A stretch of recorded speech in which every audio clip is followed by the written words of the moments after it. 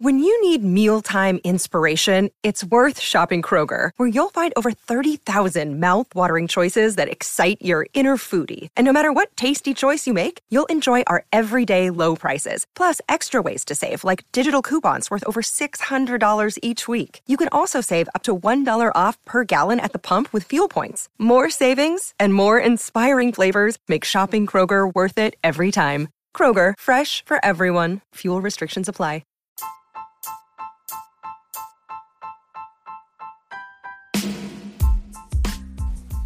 Hey there, welcome to The Tint. I'm your host, Scott Fellman, and it's time for another foray into the world of aquariums from a slightly different perspective.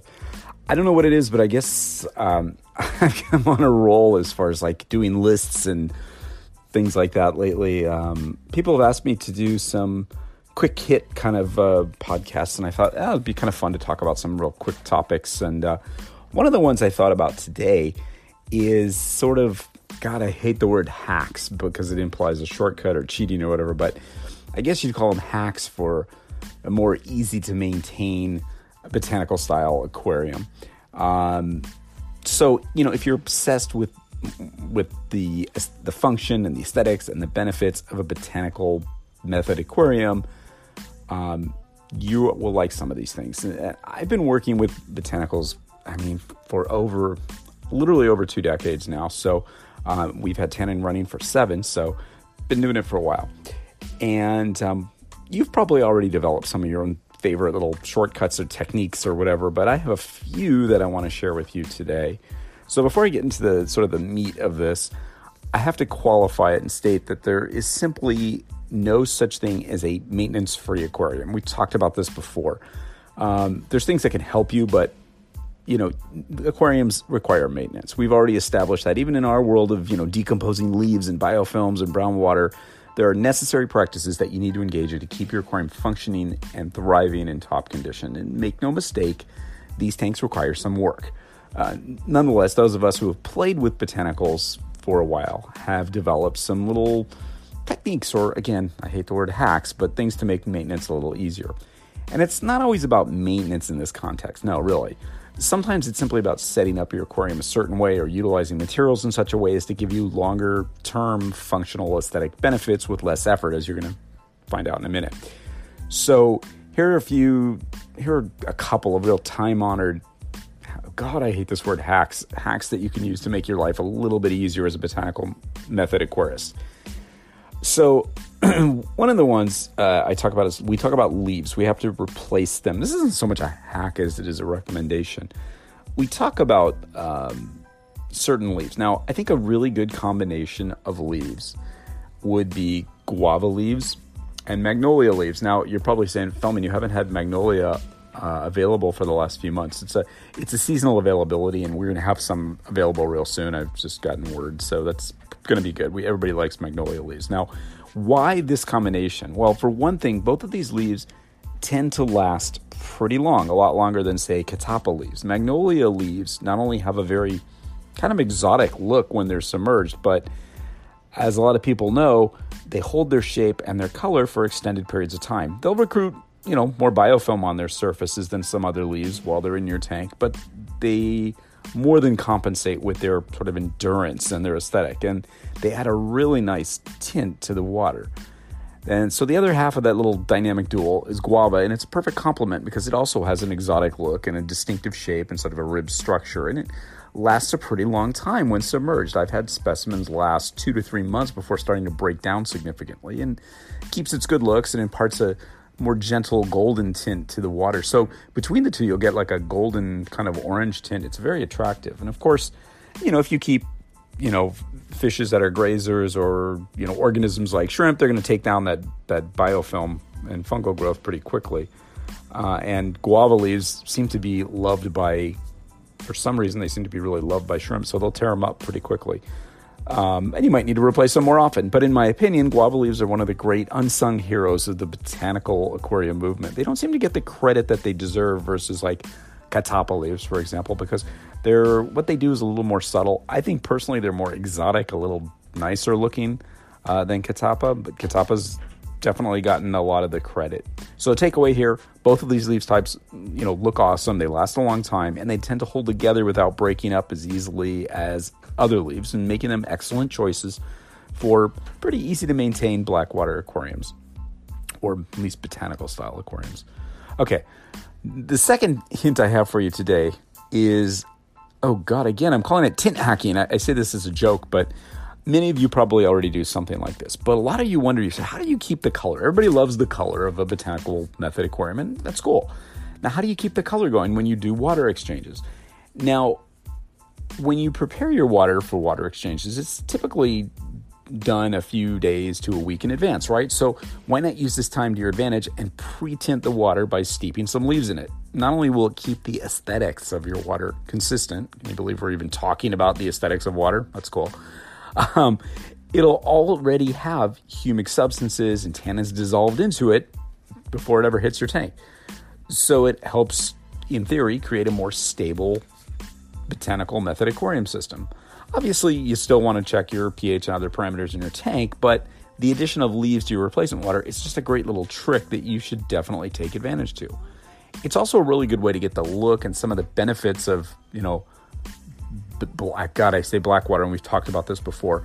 To get that blackwater look from the start. And then we know that blackwater is a set of chemical parameters and so forth, and it's not just a look, but in the aquarium parlance, blackwater is kind of an aesthetic. So if you want that kind of look, new aquarium, doing this pre-tinting, whether you're using leaves, botanicals, or shade tint sachets, whatever, you can do this ahead of time, and it's really cool. And in fact, it's really great if you're setting up a tank for like one of those live demos or a same-day club event where you have to do a competition and you want to show a blackwater aquarium or whatever. You've got pre-tinted water. Works pretty well.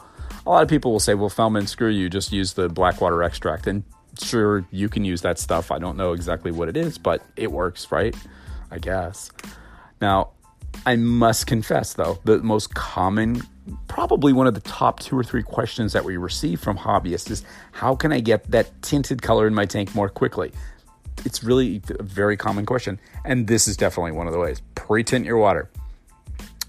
So tip number 3 is another stupidly simple hack to not only get a kind of a quick start in tinting your water, but to keep the ongoing maintenance of the color. And again, I kind of laughed that we're talking about maintenance of color, but it's something people like. It's so basic that it's kind of like cheating, but hey, it's all about hacking today, right? So let's go with it. Okay, so the inspiration from this technique, I'm embarrassed to even call it a technique, is those numerous frantic posts that you see from distraught hobbyists on aquascaping and Planet Tank forums who freak the fuck out because they just set up their nature aquarium and the piece of wood they use is leaching tannins and coloring the water brown, and they're freaking out. When will it end? And I'm like, when will it end? That's a really cool idea. So some time ago, I started thinking about it, and I'm like, every time you use wood, particularly like the heavier stuff like Mopani or oak branches or even Malaysian driftwood or even, the Asian driftwood that we play with, this stuff actually puts quite a bit of tannin into the water, both initially and down the line. Now, I know I shouldn't make fun of these hapless souls who just lose their shit and simply haven't figured out that tinted water is cool. But the beautiful takeaway here for us is that you can use your wood. That didn't sound good. You can use wood to your advantage as a botanical method aquarium fan.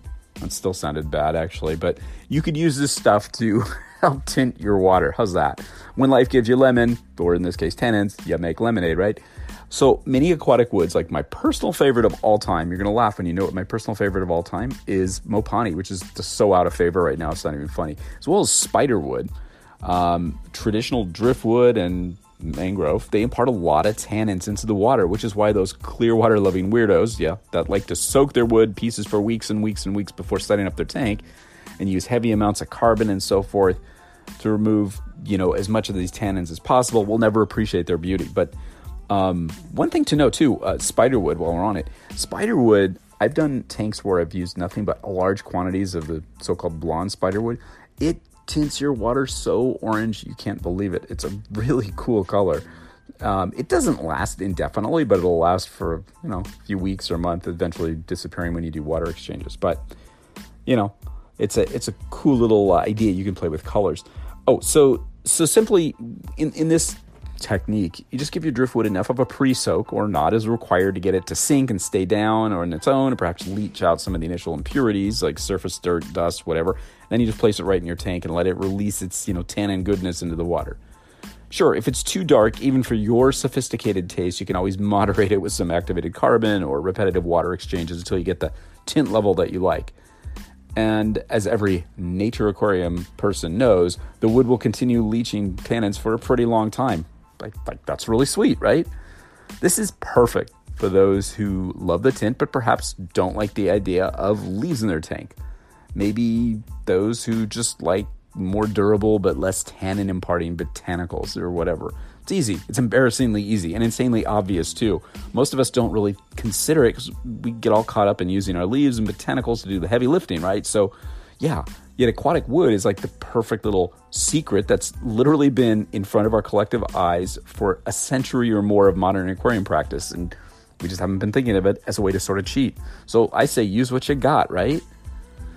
Okay, on that note, that's it for my quick tip for today. Let's cut it off here. I'm certain you have lots and lots more, and maybe we'll do this another time, but those are 3 little legit techniques, or, we'll just call them hacks, for working with botanical method aquariums and answer some of the more common questions we get. If you noticed, they all had to do with keeping color in the system, so I thought that was kind of interesting. So anyhow, hope you enjoyed this.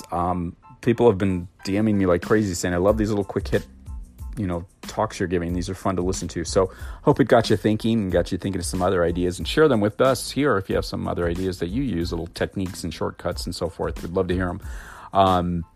Stay, creative, stay observant, stay relaxed, and stay tinted, because that's probably the theme of today, and always stay wet.